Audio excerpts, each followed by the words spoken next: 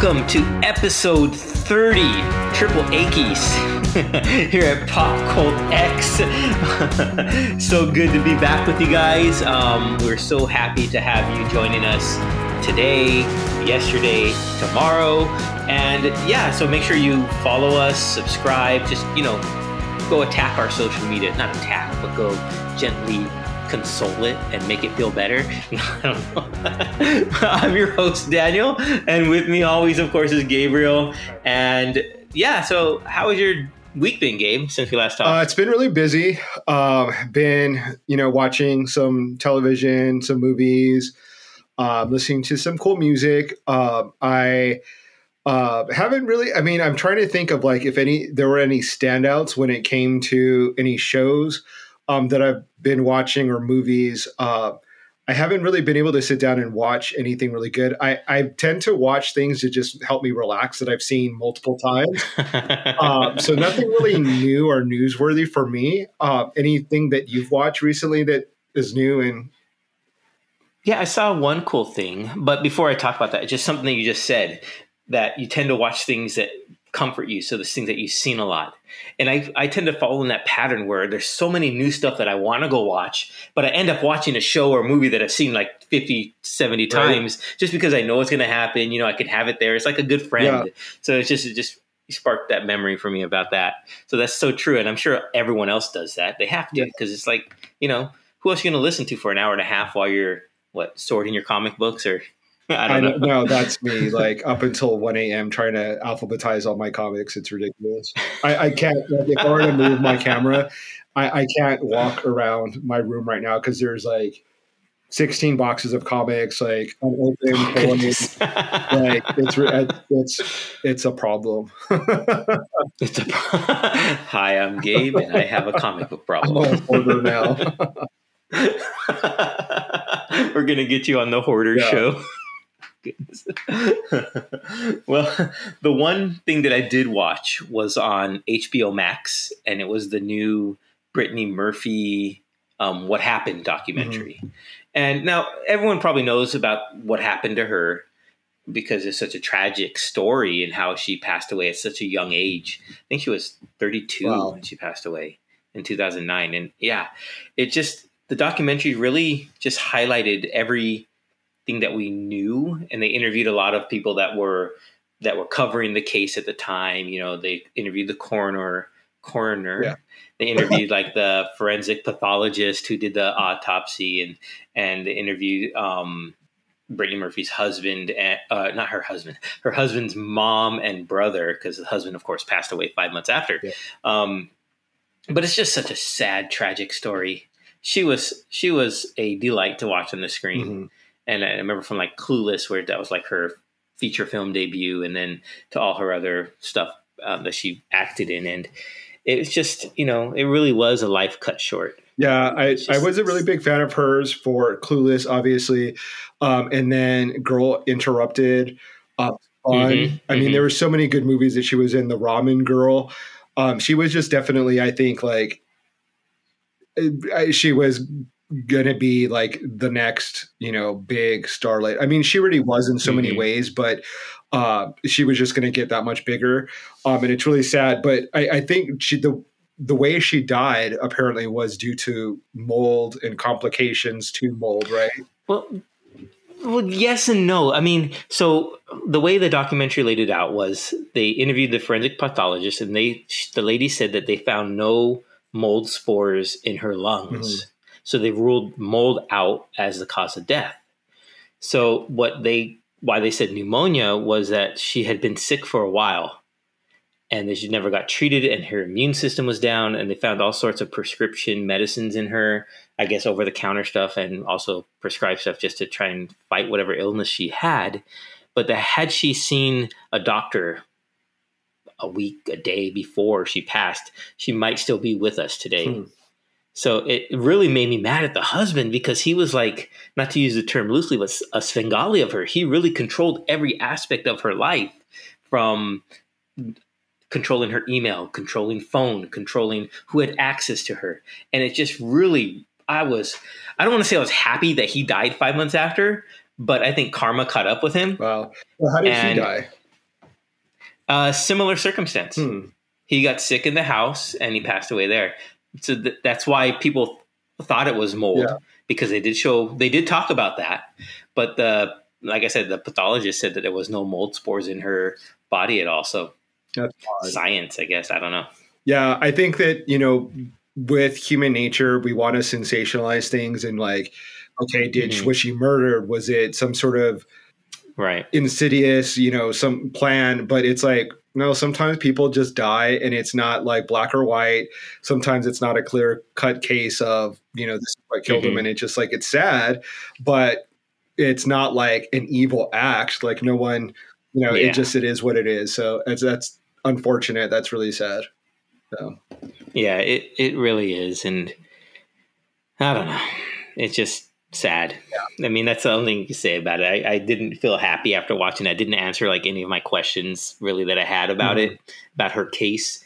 But it just really, it kind of leaned towards, just, I don't want to say painting the husband in a negative light, but just really showed the world for what he was and who he was. And I guess that her friends at some point had to try an intervention with her to try and show, look, your husband's a felon. He has all these arrest warrants. He has all this stuff. And she was like, well, I don't believe it. I believe Simon. Wow. And it's just, he really got into there and under her head and in her head. And it's just unfortunate. What are you going to do? Yeah, that's too bad. Yeah. But on a brighter note, did you see anything else that was maybe a little bit more uplifting or happy? Yes. Mm-hmm. What was that? Well, I spoke about it last week. It was the TV show on Apple Plus called Acapulco. Yeah. Now, I think you finally got a chance to see it, and I'm curious to hear your thoughts on the show. So something that was interesting is that I think people are saying if you're a fan of what's the playlist show that people are comparing it to?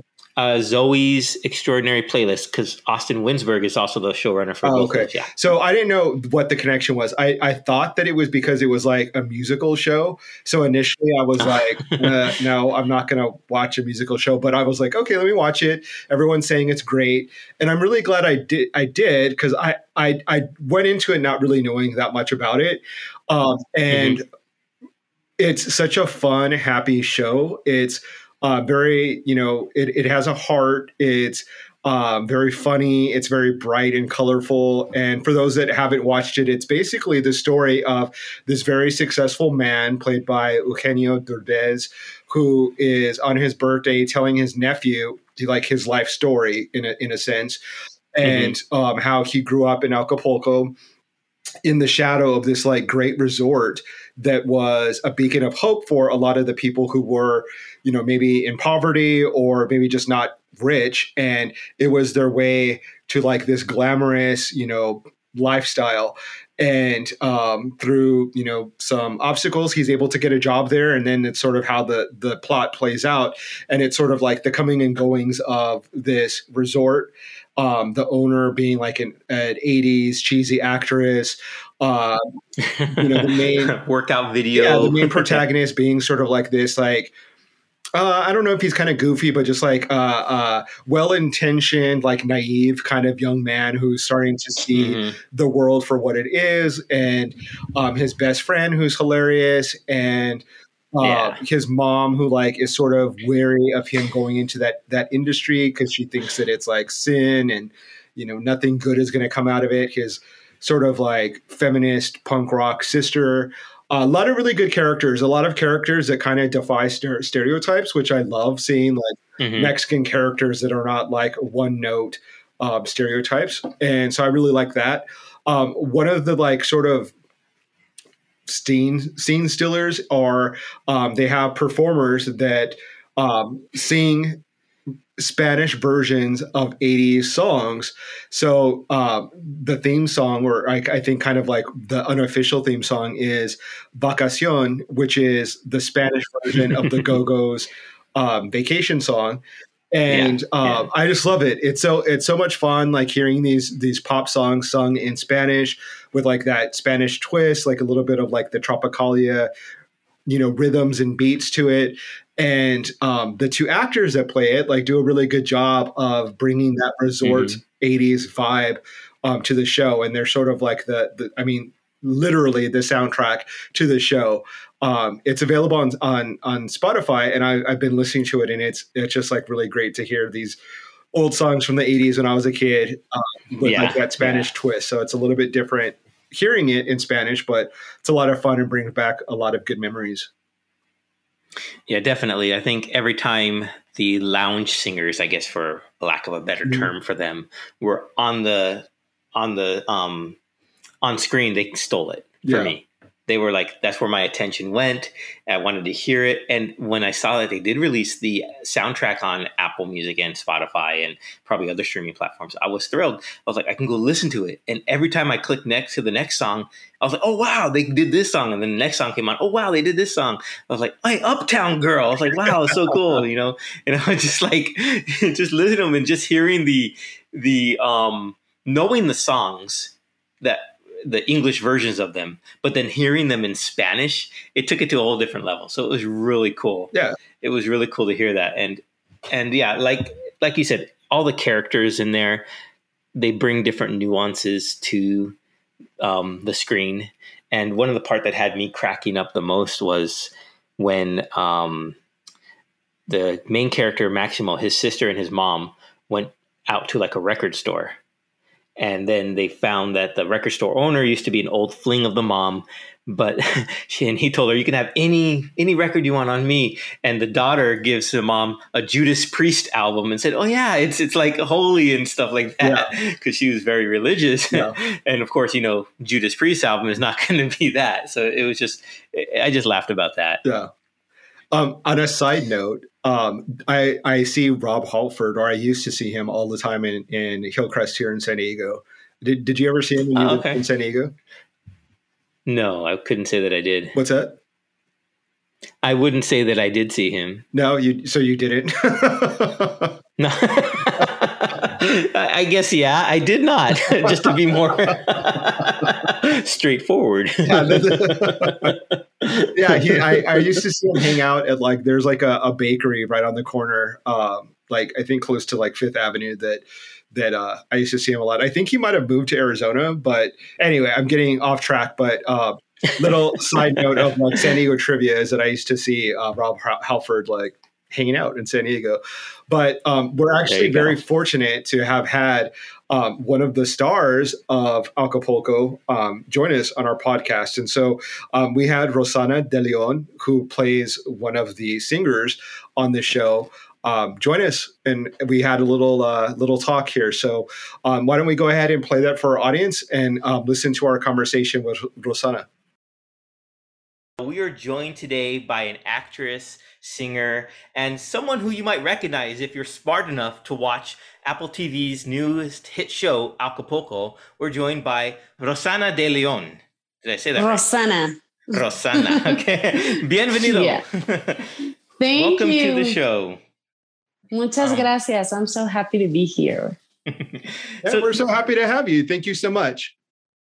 Yay.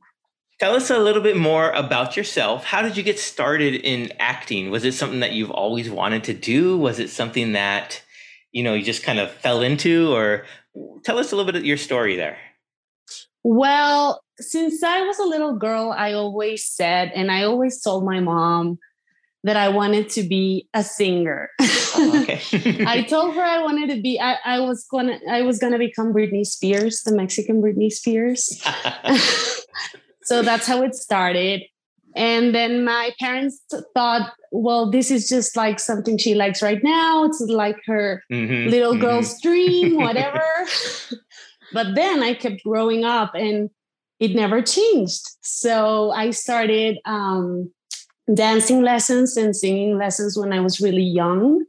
At 13, I was already singing and dancing, taking classes and everything. Nice.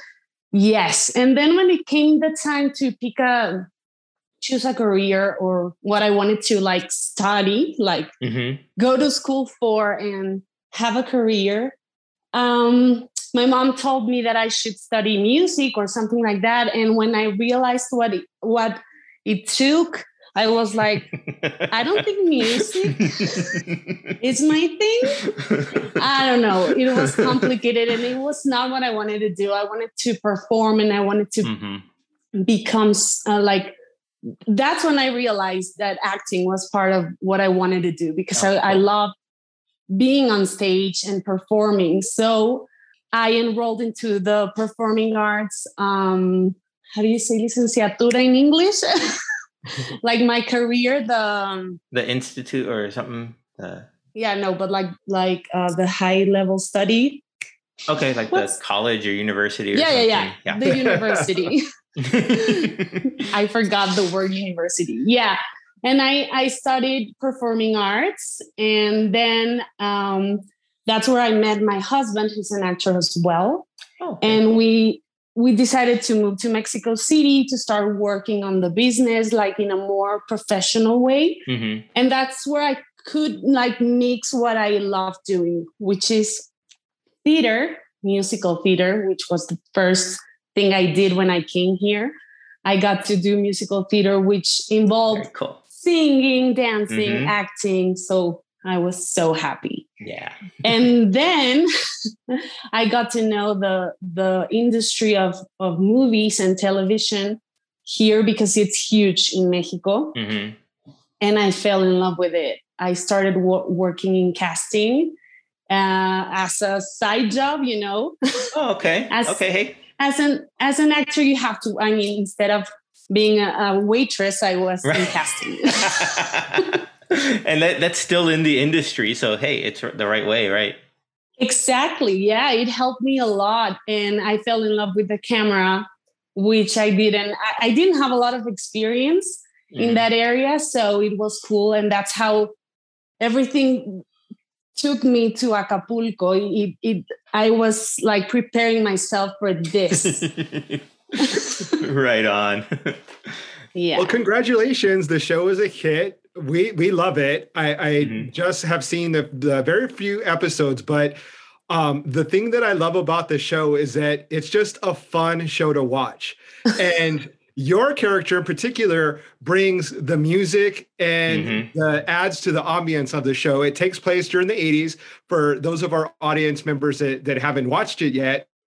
And so it just puts a smile on my face when I'm watching it. It's such a happy-go-lucky, fun show. And so congratulations for getting a really good role on it, where you can combine your love of acting and music. For those that aren't familiar with your character, tell us a little bit about her. Well, the name of my character is Adriana, and she's one of the two singers who sing by the pool. And they were not written like we did them. Okay. Those two were like more of a background thing, they were musicians, and they were supposed to be like really into what they're doing, but not really good at it. That was the original idea.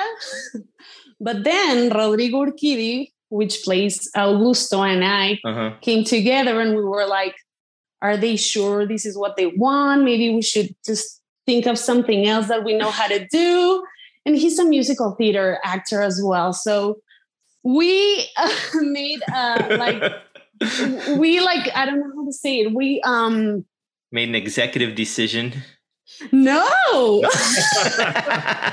that sounds too official. Yeah, we just made like a creative choice, a creative proposal.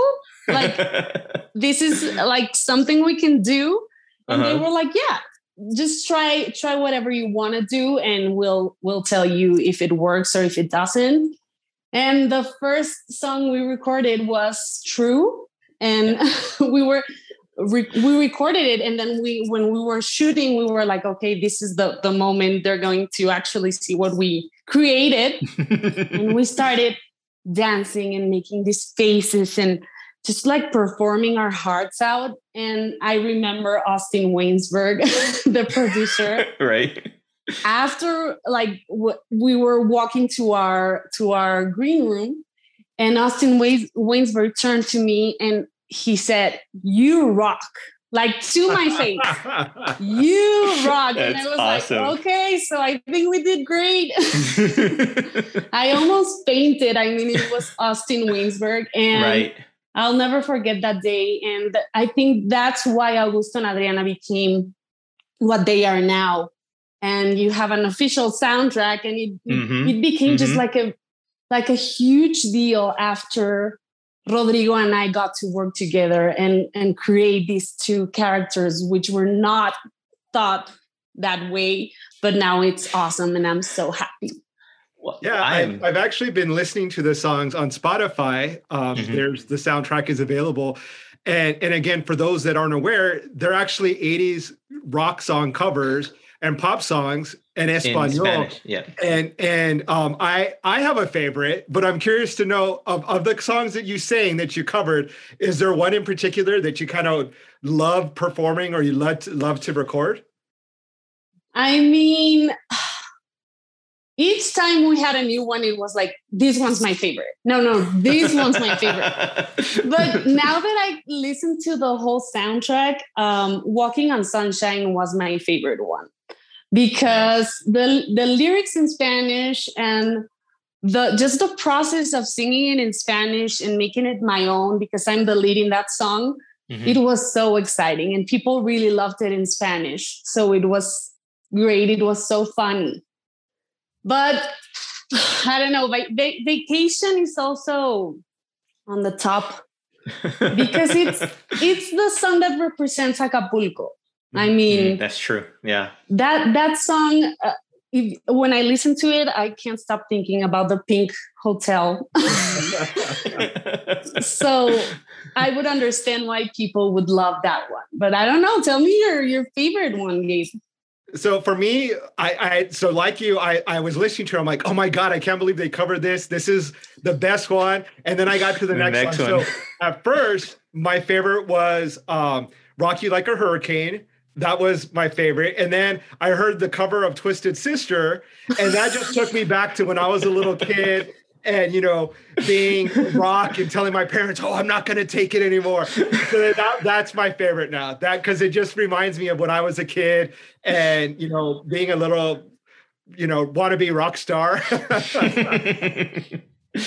That was actually the most fun I had when performing, because they were like, you have to go nuts, because I can tell you, because it would be a spoiler, but there's a purpose for each song. Yeah.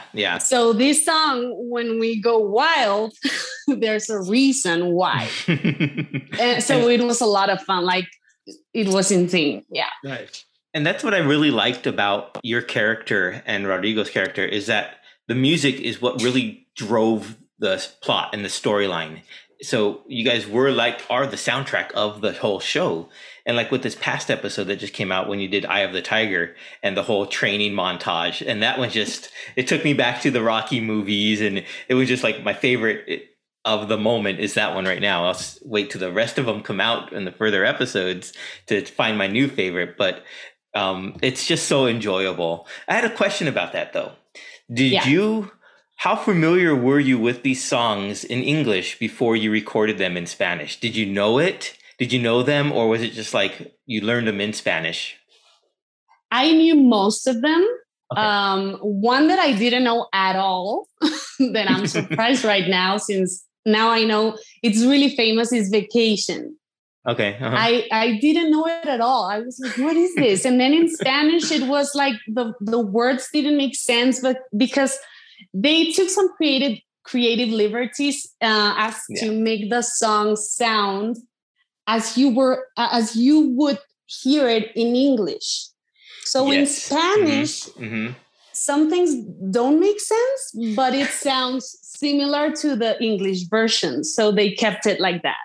You know what I mean? Yeah.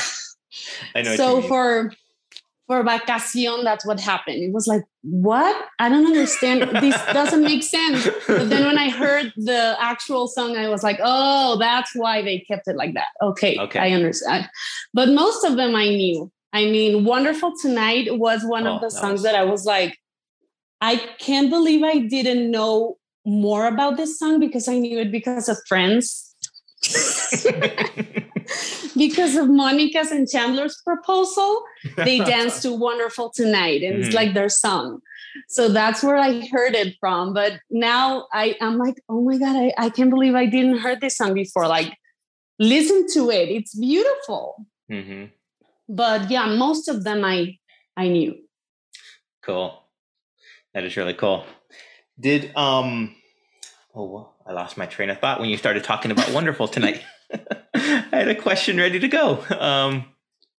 When you auditioned for the role, were you auditioning for this character? Was it like something I want to be an actress, but hey, I know how to sing, or were you auditioning specifically for the singer?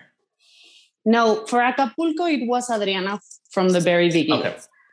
I didn't know because what they sent us was not on the final cut of the show. Mm-hmm. We had a scene where Maximo actually like bumps into our music stuff and he disconnects some cables or something.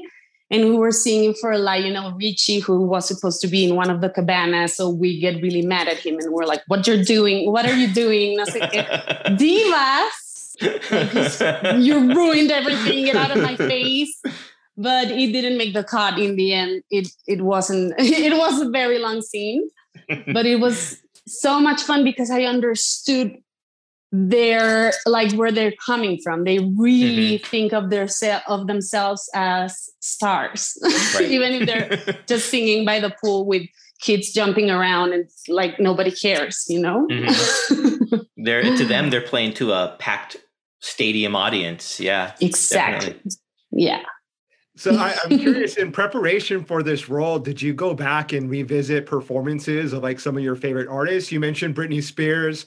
Is there any, Latina divas that you went back and watched and say, okay, I want to try to channel that into my performance?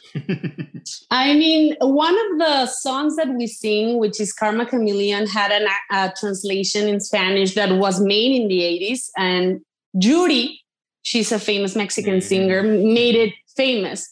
But we had to do a lot, actually, with our vocal coach. We had a lot of homework to do. Like, for this song, I want you to listen to this specific singer from the 80s. And we were listening to Mexican singers from Mexico, not from the States, so that we could like imitate in a way the style that Mexicans were listening to in the 80s. Nice. Right. And I really like that my parents listened to the soundtrack and they're like, this sounds a lot like Timbiriche was the name of the band. And I'm like, that's exactly what we were trying to do. So it was a lot of fun because the 80s were crazy. People did a lot of fun stuff and like they didn't think about it a lot. It was just a fun time and it was so much fun taking our like creative vibes into that world. You say a lot of fun, and the show is a lot of fun. Was it as fun to make as it looks from the outside? It seems like the whole cast had a lot of fun together. Was it as fun to make the show? I mean, you were on the resort for 7 months, I think? No, it was 3, but it felt like 7. Because we were in a bubble. We were quarantining. We were all together. Gotcha. I actually talked to Caleb, which was one of the guest stars in episode 2. And I was telling him, when we finished shooting, I felt like I haven't seen you. Like you came to Puerto Vallarta a year ago. It felt so long ago. Wow. That's how it felt, but it wasn't. And it was a lot of fun. We became a family. It was, everyone was happy to be there. There was actually the actors who came and they were just participating in 1 or 2 episodes. They were like, this is a fun gang. Because it was something weird for them. I don't know if it was the mixture because we were like Mexican and American actors together, and from Colombia, the actress who plays Julia is from Colombia. Rafael Cebrián, who plays Hector the Protector, is from Spain. So we were all very happy to be together, and a lot of cultures like mixing there, and it was a lot of fun. We were we enjoyed ourselves there, and we were very welcoming, like with the new actors coming. So yeah, it wasn't just like this, like it looks on the series. It really was fun. Nice. Yeah. Really cool.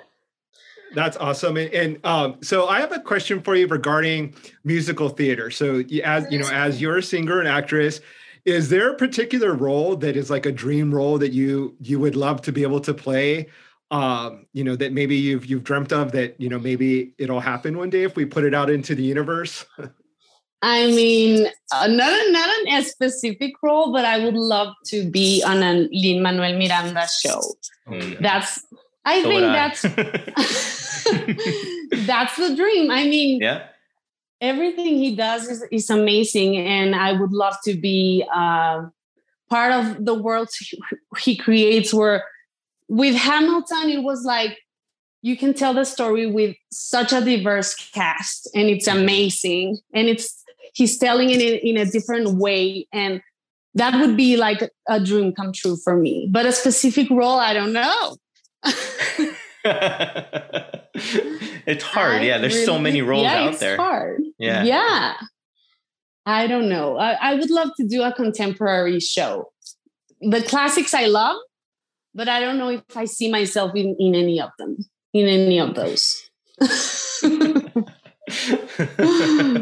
That is cool. I mean, I have a musical theater background as well. So in high school, I was all in that. So yeah, I could totally see myself being in a Lin-Manuel Miranda's production. So if he's listening, hey, come on, you got two people right.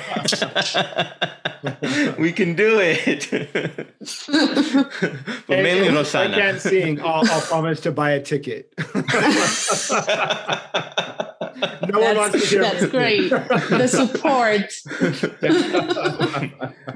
So what right now is in your what do you enjoy in the entertainment world right now? What are you spending time on or watching or listening to currently? Well, Succession is out. Succession. So, Season 3, yeah. Yeah. That's obviously on my list. And I've been watching Sex Education. Obviously, The Morning Show and Ted Lasso. No, of course. Which Ted Lasso is like out of the world. It was like when people started comparing Acapulco to Ted Lasso, it was like, what? Wow, that was some high praise. Yeah, exactly. That was insane to me because I admire that show so much, and people they're not thinking about it as, oh, Acapulco is this, like, the way I see it is something I worked in, so it makes it more real for me. And Ted Lasso is like, oh my God, Jason Sudeikis, it's like another world. So seeing them like together, and people, because Cristo, the actor who plays Danny Rojas, is actually doing things with Eugenio Derbez to like make Acapulco and Ted Lasso like a partnership, or I don't know. Oh, hey, why not? I don't know what they're planning, but it just became very real that we're like on the same platform, and people are saying that these two series are feel-good series, which with a lot of heart, and they're like very similar, and people saying like, if you don't know what to watch after watching Ted Lasso, go and watch Acapulco. And I'm like, oh my God. That's insane because I love Ted Lasso. That's really cool. Those are the shows I've been. I actually today I finished You. Okay. From Netflix. I've heard of that. Yeah. It's really intense, and I don't know why I'm so obsessed with it.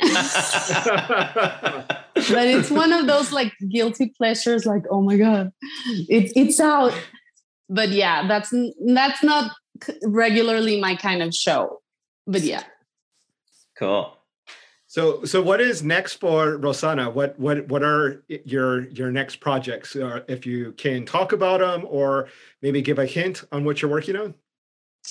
Well, I've been doing a lot of auditions, casting. I don't know how you say it in English, because here auditions are for theater. But yeah, I've been auditioning for a lot of things here in Mexico.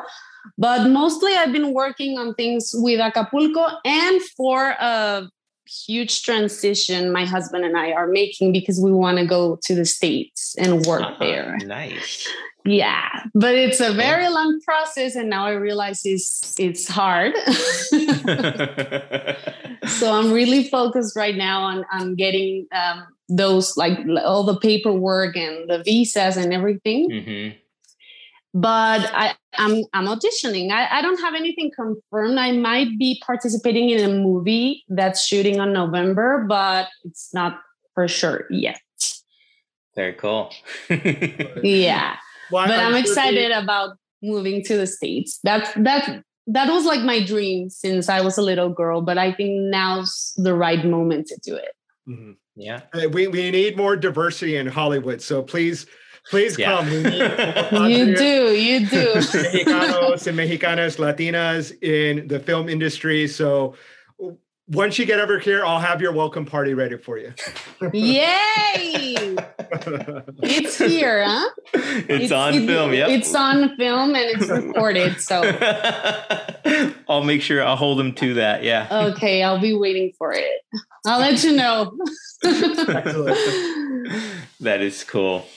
Well, I think if you haven't seen Acapulco, they should probably pause on this interview. Go watch it.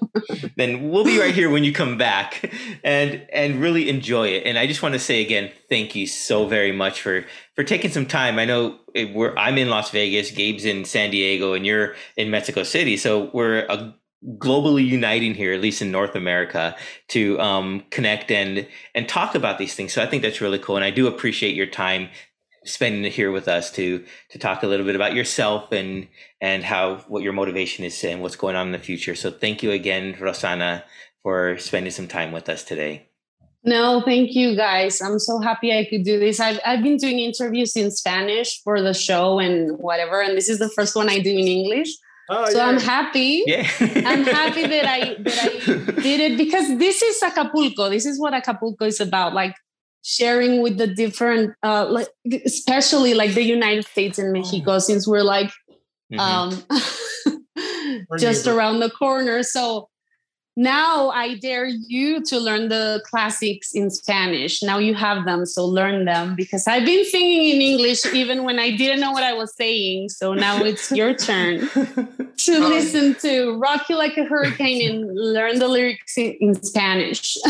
My family is going to regret that you said that, because I will be singing in the car nonstop, believe me. My poor dogs. That's the magic. What do you think my mom thought when I was screaming out loud Britney Spears songs without knowing what I was saying and probably not doing it right? Well, that's the thing. That's the magic. So let's do it. It was so great to meet you. For those of our fans that want to connect with you via social media, what's your Twitter handle? Are you on Instagram? Where can they see more of you? Yeah, in all social media, they can find me as Rosana with double S, not double N, ROSSANA, Rosana de Leon. And that's how they can find me in social media. Excellent. Well, thank you again. Yeah, thanks again, Rosana. I can make sure I emphasize that for you. Thanks again for joining us. And it was a thrill to be able to talk to one of the actresses and see the joy that they had when they talk about the show, because you could tell just by how much she enjoys talking about it. She really loved that, being a part of that show, be able to create that. And I think that's something special when people feel a passion for their characters or a passion for a project that they're involved with. It just emanates on their face, and you can see them light up when they talk about it. So I think that was really cool that she was able to spend some time with us. Yeah, it's a fun show. She was a delight to talk to, really fun person. And so hopefully, I mean, there's a lot of great buzz around this show, a lot of comparisons being made to another of Apple's show, Ted Lasso. And so hopefully we get to see a second season and get to see where those characters kind of move on into the future. I mean, it'd be kind of interesting to see them kind of catch up in the decades like 80s, 90s, 2000s. That would be cool. So it would be really cool and to see that. So congratulations to Rosanna again on the success of the show. And it's really, just another example of, this is a theme that we've been talking about within the last couple episodes of our podcast is, Latino excellence. And I think that this show exemplifies a lot of great actors, comedic talent within the Latino community, which kind of brings us to the topic of this episode of our podcast, which is sort of the end of our Hispanic Heritage Month focus, where we're going to be talking about sort of the legendary Latinx people that are making a note within pop culture as of today. We talked about past, and going forward, right? Yeah, some of the stuff that we grew up on, some of the people that we really enjoyed watching, and so let's go ahead and get into it. So, who are some of the people that you wanted to highlight this episode, Danny? Well, so some of the people I thought of for what's the future of Latinx influence in pop culture? And I wrote a couple of people down just because, I would forget their names if I didn't. And the first one is Jorge Gutierrez. To me, he embodies, he's the creator of Book of Life and also the creator of the new Netflix series Maya and the Three. And his style, it has that very cartoonish style in a way. If you've seen the movie Book of Life or trailers for Maya and the Three, you know what I'm talking about. And it's really specific to him. And I think he's one of the ones that's going to be leading Latinx or Hispanic influence into the future. Just his storytelling style, all that he brings to it. And I just really appreciate him. And I'm glad that I get to see some of his work. Yeah, I think that people that create content for not just adults, but also for younger people have such a huge impact on the future because they have a whole generation of young people watching their movies and their shows. And that impacts their aesthetic, their perspectives, their view on art. And you're going to see people that are growing up watching his content, and then they're going to evolve in a different way. And that's going to be really interesting to see. One of the things or the people that I wanted to highlight were, the people that are really popular. I mean, I didn't go for anyone really obscure, but people that I really like. So one of the people that I wanted to highlight is Demi Lovato, who is Latina and is a Latinx person. I think that in recent years, she has really emerged as someone who has really great vocals. Initially, I didn't really think of her as a singer. I thought of her more as a pop star, but she's really developed into a really powerhouse vocalist. And outside of that, I think that I really respect that not only is she a pop star, but she is also, and let me apologize because I believe that that they go by they pronouns. So I apologize for using she, but to correct myself, they are an advocate for mental health, for being able to overcome drug addiction, self-care. And it's really powerful for someone who has such a big platform to be able to show their weaknesses, if you will, especially within the Latinx community where mental health awareness is not, maybe something that is looked upon positively, that it's sort of a sign of weakness. To have Demi Lovato speak about it openly and honestly is really great. So that's why I sort of declare them as an icon for the Latino community because they are someone that is very influential and not only talented, but really doing some positive things within the community. I agree completely. I mean, Dancing with the Devil, that album is just fantastic. Yeah. And that's what I first really began to keen in on their voice was that. Yeah. Who else was on your list? Next up for me is Zoe Saldana.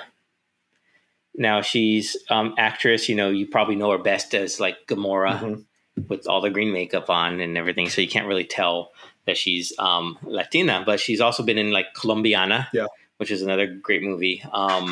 And she does the voices in both of Jorge Gutierrez's work, Book of Life and Maya and the Three. And the thing that I really enjoy about what I saw coming up for her was the spelling of her name, of her last name, which might sound, not that big of a deal. But if you look back at like Guardians of the Galaxy movie, Colombiana, or any of her past movies, it was always spelled Saldana, Saldana. And now with Maya and the Three, Jorge Gutierrez made it a point that she would have the Enye over her in her last name. So now people can realize it's actually Saldana. So they know that her roots are in the Hispanic culture. Yeah. So I really appreciate that from both of them. Mm-hmm. And I really think she is someone that's going to be driving and carrying the mantle of the Latinx Hispanics into the future. Yeah, absolutely. I agree with you. I think that she's a very important actress, very talented. I love her work within the MCU. I'm excited to see what happens to her character in the new Guardians of the Galaxy. I would love to see her without makeup. I mean, she's in, two of the biggest box office movies, in Avatar and in Guardians of the Galaxy. It's true. She's in makeup, pretty much head to toe. So I'd love to be able to just see her beautiful face without all that makeup on, and represent, her Latinx beauty. But someone else that is on my list that is really kind of making the rounds today is Oscar Isaac and Pedro Pascal. And I kind of use them as a couple because they're like best friends. I just read a tweet that someone asked Oscar, if you could make a space movie, who would it be with? And he's like, oh, my girlfriend, Pedro, like we're sisters. Like that's my big sister. Like it's always Pedro. Like I love him. And I just love that they're like buddies and they're just really good friends. And, they're both in a lot of really high visible work for Disney, and they're just Were they in Narcos together? I don't know if they're in it together. Separate ones. Yeah. Okay. But they're definitely like leading man material, and you don't really get to see a lot of Latino men play like leading roles within action films or, within films, period, I guess. So it's really cool to see them, becoming really successful in like Mandalorian and in Dune and a lot of really big, highly visible movies. So. Don't forget, Oscar Isaac was in Star Wars as well. So they were both in a space movie, just in different maybe time frames within that universe. But it's really good choices. I would even group Diego Luna in there as well, but just because the Star Wars connection with him as well. For me, another performer, entertainer, actor, singer is Anthony Ramos. Now you know him from like Hamilton or In the Heights. He also has a new album that he released I think a month or so ago, and I think he is another actor that is going to be just the future. I really do. I think he is another bright star, and whatever he seems to touch seems to just blow up and go huge. So I think I'm looking forward to seeing what other projects he's involved with. So that's another one on my list is Anthony Ramos. Have you heard his recent album? I think I brought it up on one of our podcasts. Yeah, you did. Yeah. And it's so good. It's like kind of like a throwback to like 90s R&B, which is like a refreshing kind of, I mean, I wouldn't say refreshing sound, but like refreshing in the sense that it's like different from the music that's being released, in pop music right now. So it's just kind of a fun record to put on and listen to. So yeah, I agree with your assessment. I think he's a really talented young Latino actor. So just to kind of name some other people, we mentioned earlier from Acapulco, Eugenio Derbez. He's sort of, I mean, he's already above icon status. I mean, I think that a lot of maybe Caucasian Americans or, Americans don't really know about him, but he's a box office, powerhouse in Mexico. Phenomenal. He's, been in a lot of movies like Instructions Not Included that have made a lot of money within the United States, and now going into Acapulco. He's just someone that is, I think, similar to like Tyler Perry, someone who is going to produce and direct and create more opportunities for Latino actors moving forward. So he is definitely up there. Someone else that is also kind of doing more work behind the camera is Eva Longoria, who is, I think, directing her first movie, and it's going to be about, I think, the man that like created Hot Cheetos, which is like a really interesting story. Nice. Yeah. And she also did like Devious Maids on Lifetime and a couple of documentaries. But she is someone who is going into like a power position. I think that like actors is like being an actor is sort of the glamorous side of like Hollywood industry, where you're in front of the camera, like that's where you get all the attention. But like a lot of times the power is really in like the producing and the directing aspect of it, and being able to create more opportunity for people within the community. And I think that that's what she is also doing. And so I applaud her for that. She's someone that I really respect. She's not only is she like gorgeous, but she's also extremely intelligent. I think she graduated with like from USC. So she's a really smart, intelligent person who is representing her community really well. And then lastly that I want to mention is Salma Hayek, who has been a mainstream in like pop culture. She's made so many good movies, but she's coming out with The Eternals, which is, I mean, there is a caveat, like she's not really portraying like a Mexican woman because she's an alien or an Eternal. But to have a Mexican actress portraying a character within the MCU universe is like a big deal. It looks like it's going to be an amazing movie. Like the sort of first response to people who have seen it are saying that it's like amazing.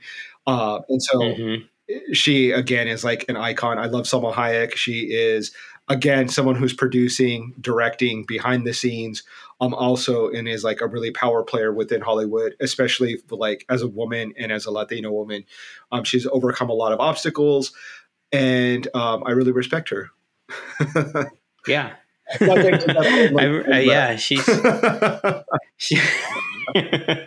She is fantastic. I mean, from all the movies that she's made, I mean, Frida, going back to From Dusk Till Dawn, going to like Desperado, and and going forward with everything that she's done. I remember, was it Fools Rush In with Matthew Perry, that little rom-com movie, and it's just, she is such a talented actress, and you're absolutely right, she is fantastic. Yeah. The final one on my list is, we talked about him in the interview. Someone that I'll mention again because hopefully now he's listening is Lin-Manuel Miranda. I think if I could be anyone else, if I died and came back as anyone else, I would want to be him, because he is just so creative. He is just so talented, from In the Heights, Hamilton, Moana, Mary Poppins Returns. What else is there? The new one, Tick, Tick, Boom, which tells the story of Jonathan Larson, the gentleman who created Rent, and it just tells his story that's coming out soon. It's just, he is just so great. And I think that any list that involves Latinx or Hispanic creators, he needs to be at the top of it. He really does. And I am so glad that we get to enjoy his creative genius, because there's no other way to put it. He is just a creative genius. Yeah. Yeah, you definitely have to respect his creativity and the opportunity that he's provided for other people of color within the industry. The diversity that was within Hamilton and In the Heights, and really reflected in all of his work is really commendable. That like as he becomes more aligned with Hollywood, that he doesn't turn his back on the community and like start casting like an all white movie starring him. So that I really respect him as well. I'm using the word respect a lot this episode apparently, but it's true. I really do look up to these individuals because they've accomplished a lot. And it's not an easy task for, people within the Hispanic or Latinx community to be able to overcome the obstacles that are in front of us to become successful in the Hollywood industry. So props to all of them. And yeah, I definitely, there is one other person that I think that we can now share that we're going to be interviewing, and that's Terry Blas, who is a writer within the comic book industry. The comic books industry is like really having a boom when it comes to diversity and representation. You see a lot of superheroes that are people of color, that are LGBT, that weren't necessarily represented in such large numbers in the past. And that definitely excites me as a comic book fan, and definitely seeing myself reflected in the pages of comics is amazing. It's something that I never really even dreamed that would happen. And you see it in his comic book Reptile, and also in a lot of his other work. I just finished reading his graphic novel Hotel Dare, which I really recommend. That sounds phenomenal in our special interview with him. But we also, you had the opportunity to talk to someone who is a scholar and professor in the world of comics. Right.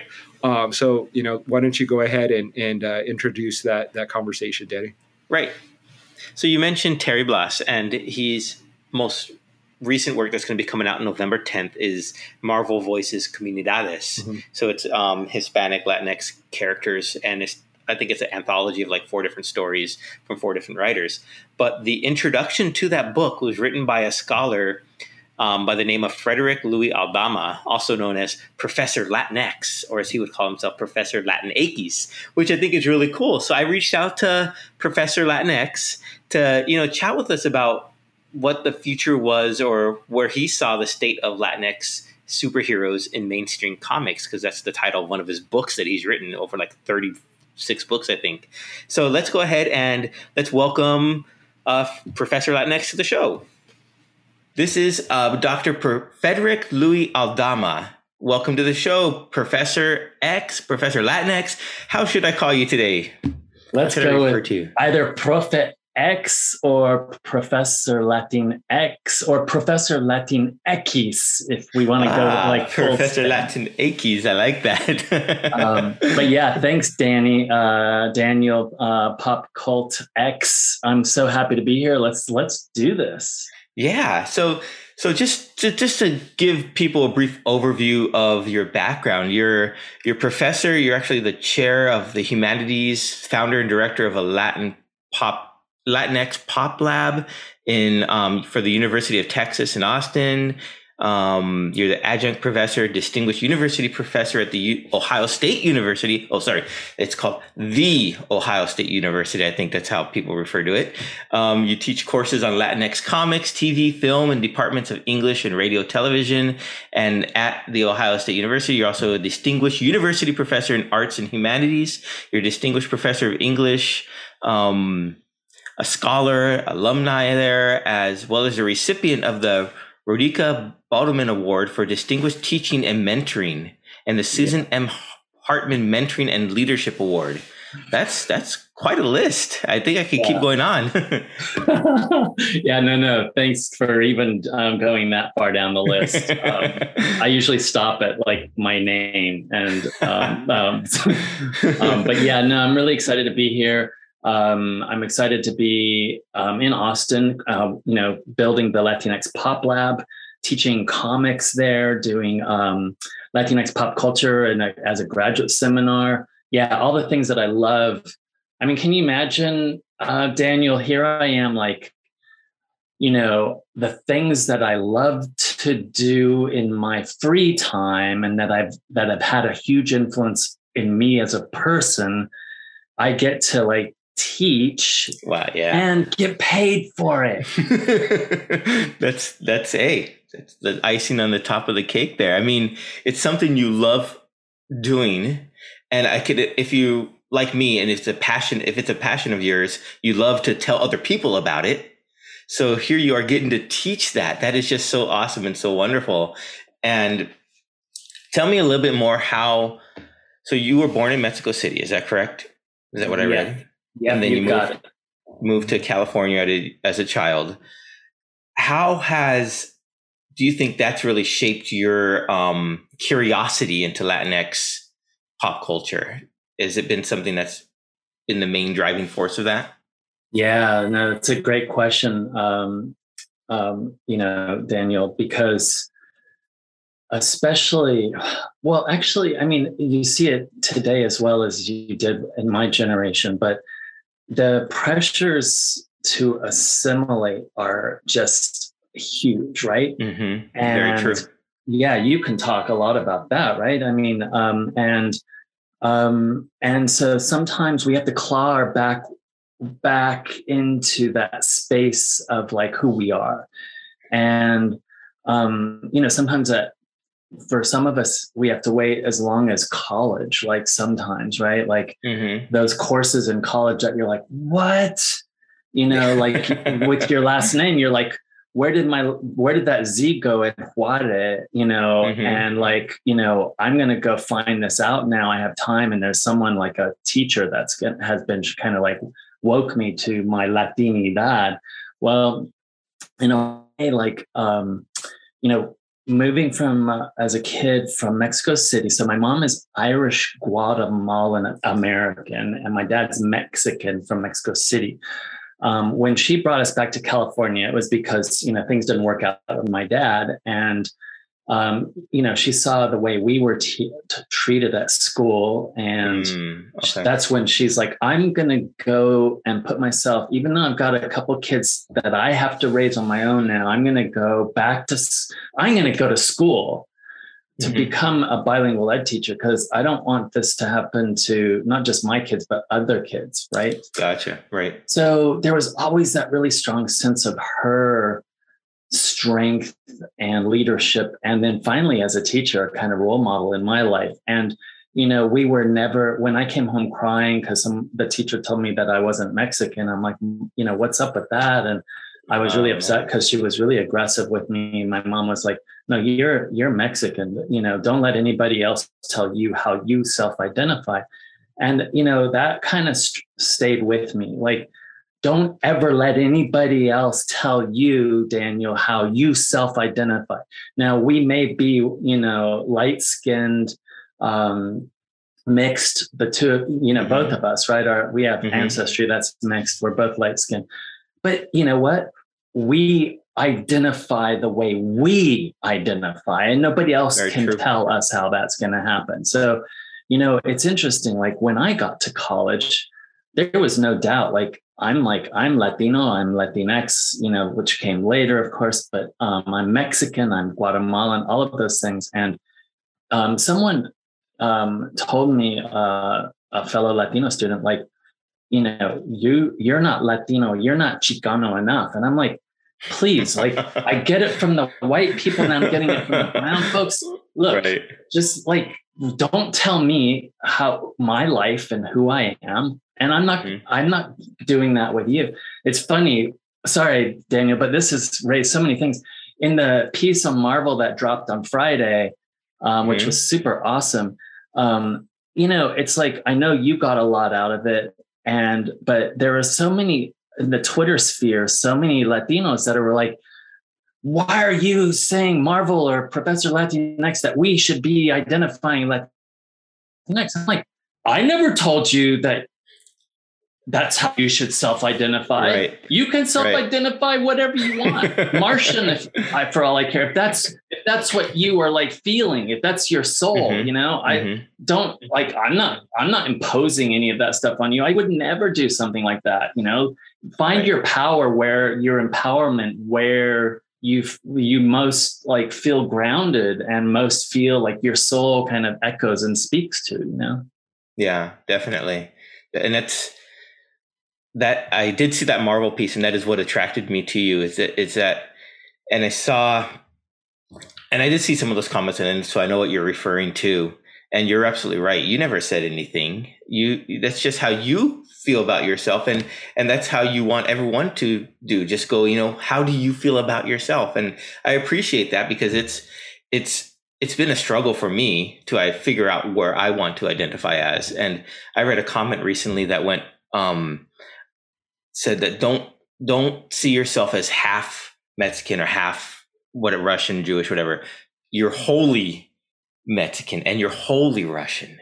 And once I've thought about that concept more, it is true. Just embrace it wholly, and I'll be so much better for that. Absolutely. It is, we need to speak from where we come with confidence and joy and vulnerability. Mm-hmm. And that is like from where we come, exactly like you just said. And, when we start to feel hesitant and we are unsure, then we're not role modeling for future gens in the way that we should be. You know what I mean? Yeah, that's very true. Very true. And I'm glad you brought up future generations, because I think is one of the topics, or one of the ideas I had for our conversation was, how do we see ourselves being role models for those future generations, especially as it comes to pop culture items, as we see like the MCU, the Marvel Cinematic Universe, and the DC version of it, as they try and do their best to get on par with Marvel. Where do we see that shift of those film houses becoming more inclusive intentionally? Or is it something that's saying, oh, we have to jump on board with this? Or is it, do you think it's just something that's naturally going that way? Yeah, that's a great question, Pop Cultex, Daniel, because, there are people on the ground in Marvel who care, who are woke, if we're going to use that term, who are making a difference. And in fact, Marvel's voices is a result of that. Yeah. So if I can give a shout out to Angelique Roche, she's the kind of genius behind, really like pushing that out into the world and diversifying our superheroes in this really concerted way, concentrated way. There are others like her. Now, to your other point, however, is the bottom line here on the part of like Marvel executives, Marvel profit kind of margins, money? Yeah, of course it's money, right? Right. But does that mean that what's produced is any less significant or valuable? Maybe not, depending on what we finally get. One of the comments that was that I made in that interview for Marvel, and Robin was brilliant. I love, the way she kind of, steered that interview, but was, and we didn't have space to keep it, but was, where is our Wakanda? Where is our, Michael Pena and Ant-Man and the Wasp, he tells, there's that moment when he's like, where's my superhero costume? Like, Michael Pena as Luis, as our Latino on the big tent, big Marvel MCU screen, we want to see him as our protagonist, our superhero, right? So yeah, I love that. I love that line is there. And I guarantee you Michael Pena kind of like put that in there. So that's the big question. Yeah, we still don't have our white tiger. Right. We still don't have our America Chavez. We don't have our Ghost Rider. I mean, yeah, Ghost Rider appeared in the TV series very quickly in Agents of S.H.I.E.L.D., little things like that I mentioned in the interview, but we haven't had our Wakanda moment. Yeah, that's true. Very true. I didn't even think about that we haven't had that people can look and say, hey, that's me, that's us right there. Yeah. Hopefully soon we'll get those on the big screen. I think America Chavez I think they have plans for her coming up in like maybe Doctor Strange too. Yep. Hopefully. Yeah. Hopefully So, we'll get that. it's, I think that another way to look at this, Daniel, is, I don't want to say that there's necessarily chronologically a progression toward kind of better representation from, like, I don't know, if we go back to, the 70s to today, but, they're ruptures and then they kind of accumulate. And then I would say that, yeah, we're seeing better and more complex and more interesting stuff out there. But the more money that's involved tends to mean that we have a little bit more constraint on innovation and kind of the way Latinidad is reconstructed in the mainstream space. So TV, we see with Agents of S.H.I.E.L.D. and other TV shows, Runaways, Disney Plus platforms, that kind of stuff. We see more representation consistently. But we're still not seeing it in the big money stuff areas, right? The big money areas. And of course, Disney knows that with Coco,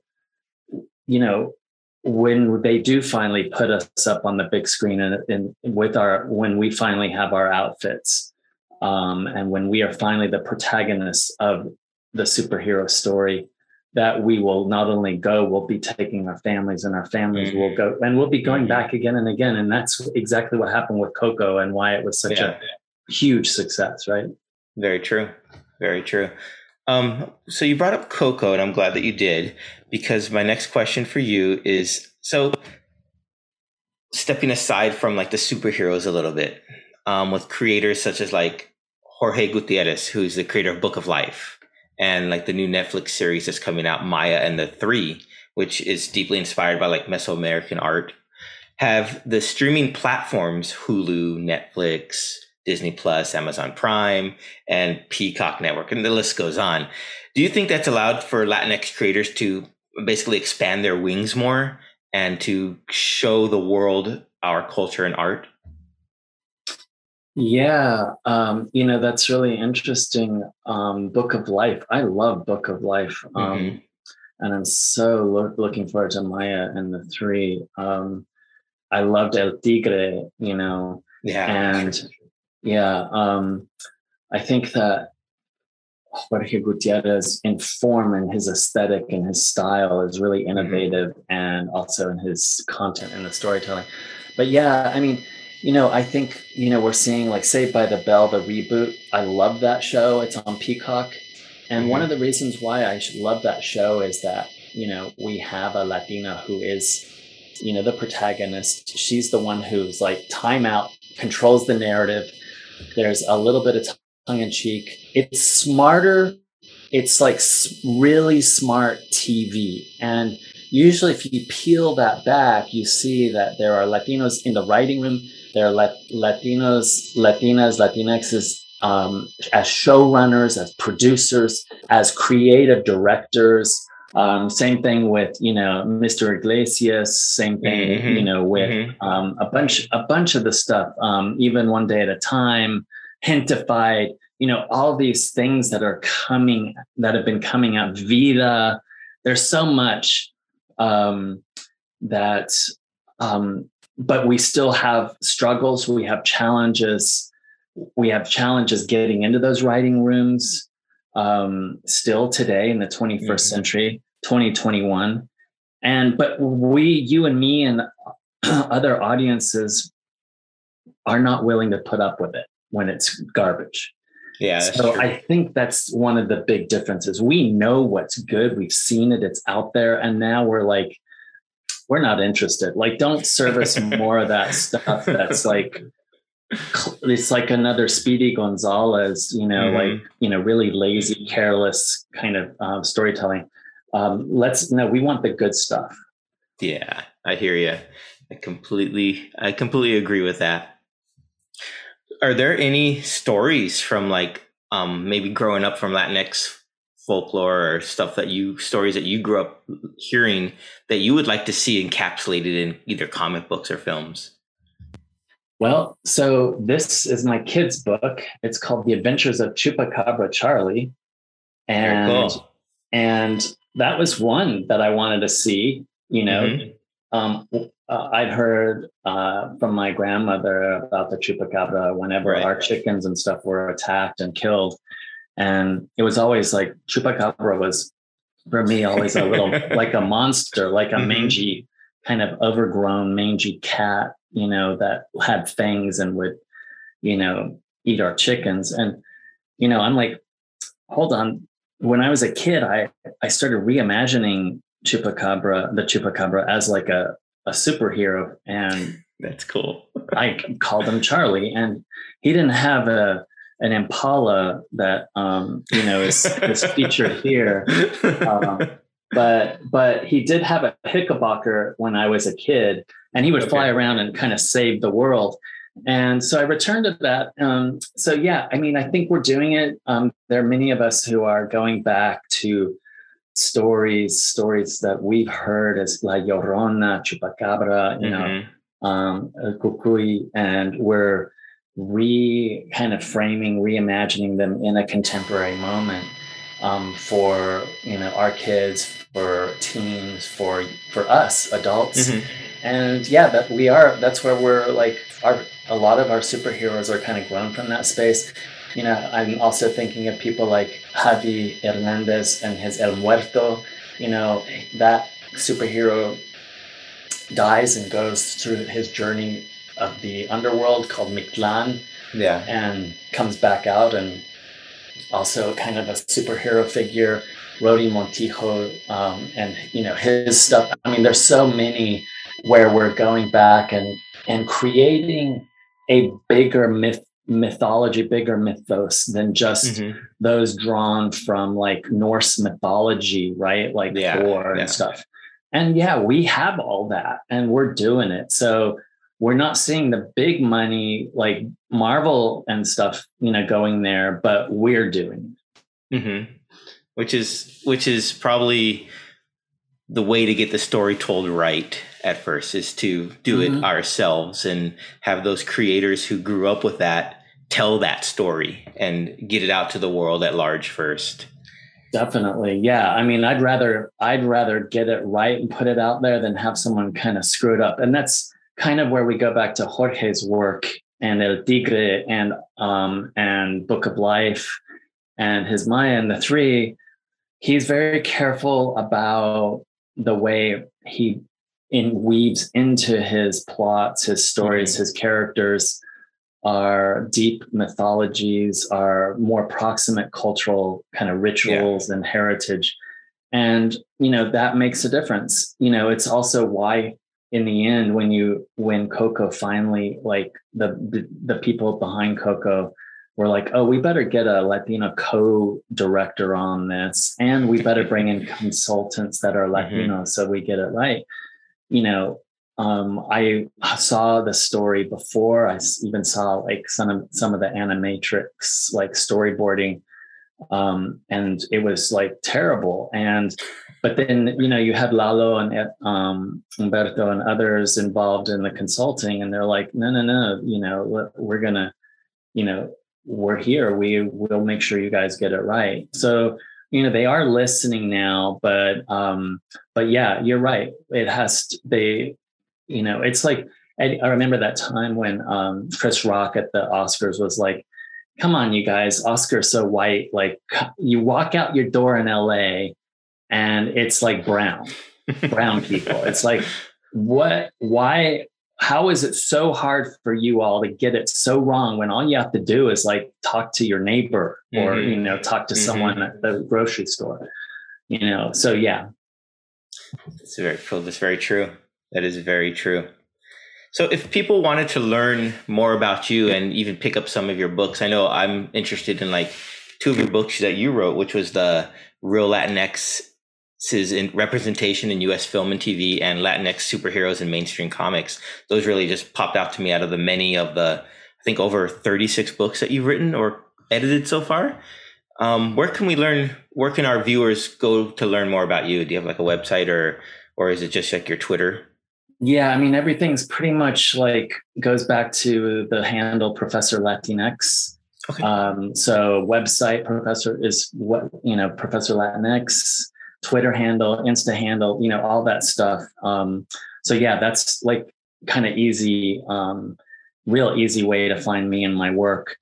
Yeah, those were really great, like kind of passion projects, but also really important scholarly books, because so many like you, Daniel, have kind of like, wow, I had no idea. And thank you, kind of like for systematizing and for kind of digging into the archive, and also giving it a certain kind of cultural, scholarly weight and respectability, right? Exactly. That's exactly what I thought when I started reading the Latinx superheroes and mainstream comics. I was like, wow, this is more than just a fluff piece, so to speak. This has impact to it. So yeah, I'm looking forward to finishing reading that. So awesome, thank you for all that you do. Thank you for taking that Professor Latinx banner and running with it. We truly appreciate it. And personally, I do, because you're someone who I can look up to and just follow and say, hey, that's where I want to strive to be. So I really appreciate that you coming on here and spending some time with me today. Well, thanks, Daniel. And gosh, yeah, you've made my day. So thank you, and thank Pop Cult X. So yeah, that I don't want to toot my own horn, but that was a great interview. And it's very, I think it was very insightful, at least for me, getting to speak with him and getting to speak with an educator who gets to talk about his passion for a living and teach other people about what it means to have Latinx superheroes. And I think it's really cool. And I think the books that he's written provide a sort of like a wakefulness to the community. So it's not just, oh yeah, it's just comic book writers. There's no real serious education about it or educators. But here he is. He's written these college levels, I wouldn't call them textbooks, but college books on the subject. And he's written some about, real Latinx in TV, movies, pop culture. And he really brings that sort of gravitas, I guess that's the right word, to the scene. So it's not just pop culture anymore. It's also into the next level of being a cultural icon. So I was so glad that I was able to talk to him, especially for me, because, I've struggled with my whole identity in the Latinx community, and we got into that a little bit, and it was really insightful. So I'm glad that I was able to do that. So thank you again to Professor Latinx for taking some time with us today. Yeah, absolutely. Great job talking to him and having that conversation. I think that, like you said, it's important for us to understand the importance of comic books and graphic novels, and to limit it to, the work or work that is made for children is kind of silly. And even if it was just made for children, I think it's still important. I mean, it's super influential to the formation of children's minds and their perception of the world. So it's really important for us to make sure that we have those works reflect our community. And I think it's so uplifting and it's so inspiring, and really hopeful for the future that we're seeing so many characters emerge from, Marvel, DC, all the independent publishers, and it just seems to continue to grow. Hopefully, it won't be few and far between. It'll be, major series of books that are out that have Latino, Latinx characters, and we see more movies, more toys, more shows on Disney Plus, all of it. I can't wait to see what the future holds. And it's really exciting time right now.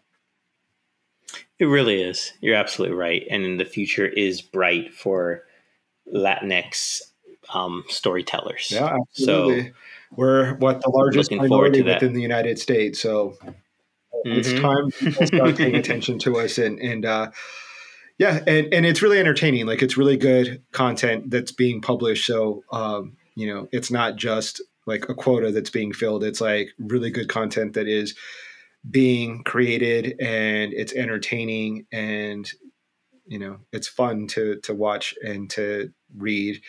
So I recommend people to go out into the comic book stores, support all the Latino creators that are, representing right now. Speaking of which, yeah, and sorry to cut you off, but you said support the Latino creators. So John Leguizamo is coming out with a new comic book called Phenom X, and that is super exciting to me. I was reading about it, and it just looks so interesting.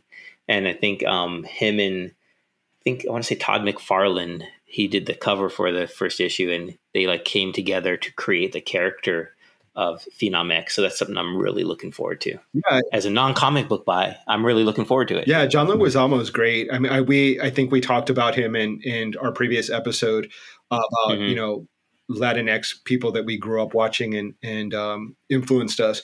And so it's kind of cool to see him evolve into the world of comic books. I'm really excited to see what he can come up with. But yeah, there's a lot of good stuff. Like, go to your local comic book store and not only support the store, but look for, the Latino Latinx books that are out there, because we need to speak with our dollars and we need to support them so that, Marvel and DC continues to make more opportunities for people and continue to publish those books. If you want to, need some help, go back and buy issues 1, 2, 3, and 4 of Reptile. There's a really great run that is written by Terry Bloss. You can also check out his graphic novel Hotel Dare on Amazon. And then there is the upcoming Marvel Voices Comunidades. It's really hard for me to say, which will be coming up with a forward from Professor Latinx himself. And I think Terry actually wrote a story in there for one of the characters that he created as well. So a lot of good stuff coming out. Go out, buy it, support him. Definitely. Yeah. And scene. We're over. I think we could end it right on that and everyone would applaud. No, but I think so. Support all the Latinx creators, whether it be in comic book stores, whether it be supporting the films, clicking on or watching on the different platforms of Latinx creators, and just going out there and supporting them. I mean, you'll learn something from it. You'll enjoy it, and you'll be the better person for it. Yeah. My 2 cents. Well, I mean, even like not from this like altruistic point of view, like it's fun and it's entertaining. Like it shouldn't be a chore to go and like support a Latino person that's like writing a comic book. It's a comic book. I don't want to. Yeah, like it's good. It's fun. It's like no different than any other comic book that's like enjoyable. It definitely is probably from a different perspective than what we're used to, and that's good. That's like a breath of air. That's a good thing. And it's revitalizing the industry. So with that, I think we can close out this episode of Pop Cult X. This has been episode 30. Thank you so much for listening to us and for listening to the conclusion of our Hispanic Heritage Latinx Heritage special within the last 3 episodes. Keep your eyes and ears open for a special episode that we have with an interview that we did with Terry Bloss, writer of Reptile with Marvel Comics. That will be coming at you very soon. And keep an eye and ear open to our social medias as well: YouTube, Instagram, Twitter, et cetera, et cetera. Any last words for our audience, Danny? Make it really profound. No. Really profound. No, I will just say, if you have a ghost story that you want to share, contact us via our social media or go to our Anchor podcast page and you can submit a message there. We want to share your ghost stories on our next episode. We're doing like a little Halloween episode because, I think it's the next episode will be the one before Halloween, if you're keeping track of dates and whatnot. But it's going to be a scary ride, I hope. Yeah. So we'll see how that goes. So yeah, look forward to seeing you guys there. Look forward to seeing all your likes, seeing your feedback, seeing you share, because we do it so you guys can enjoy it. Even though we enjoy talking about it, but it's nice to know that you guys enjoy it as well. Thumbs up. So stay safe, everyone. Bye.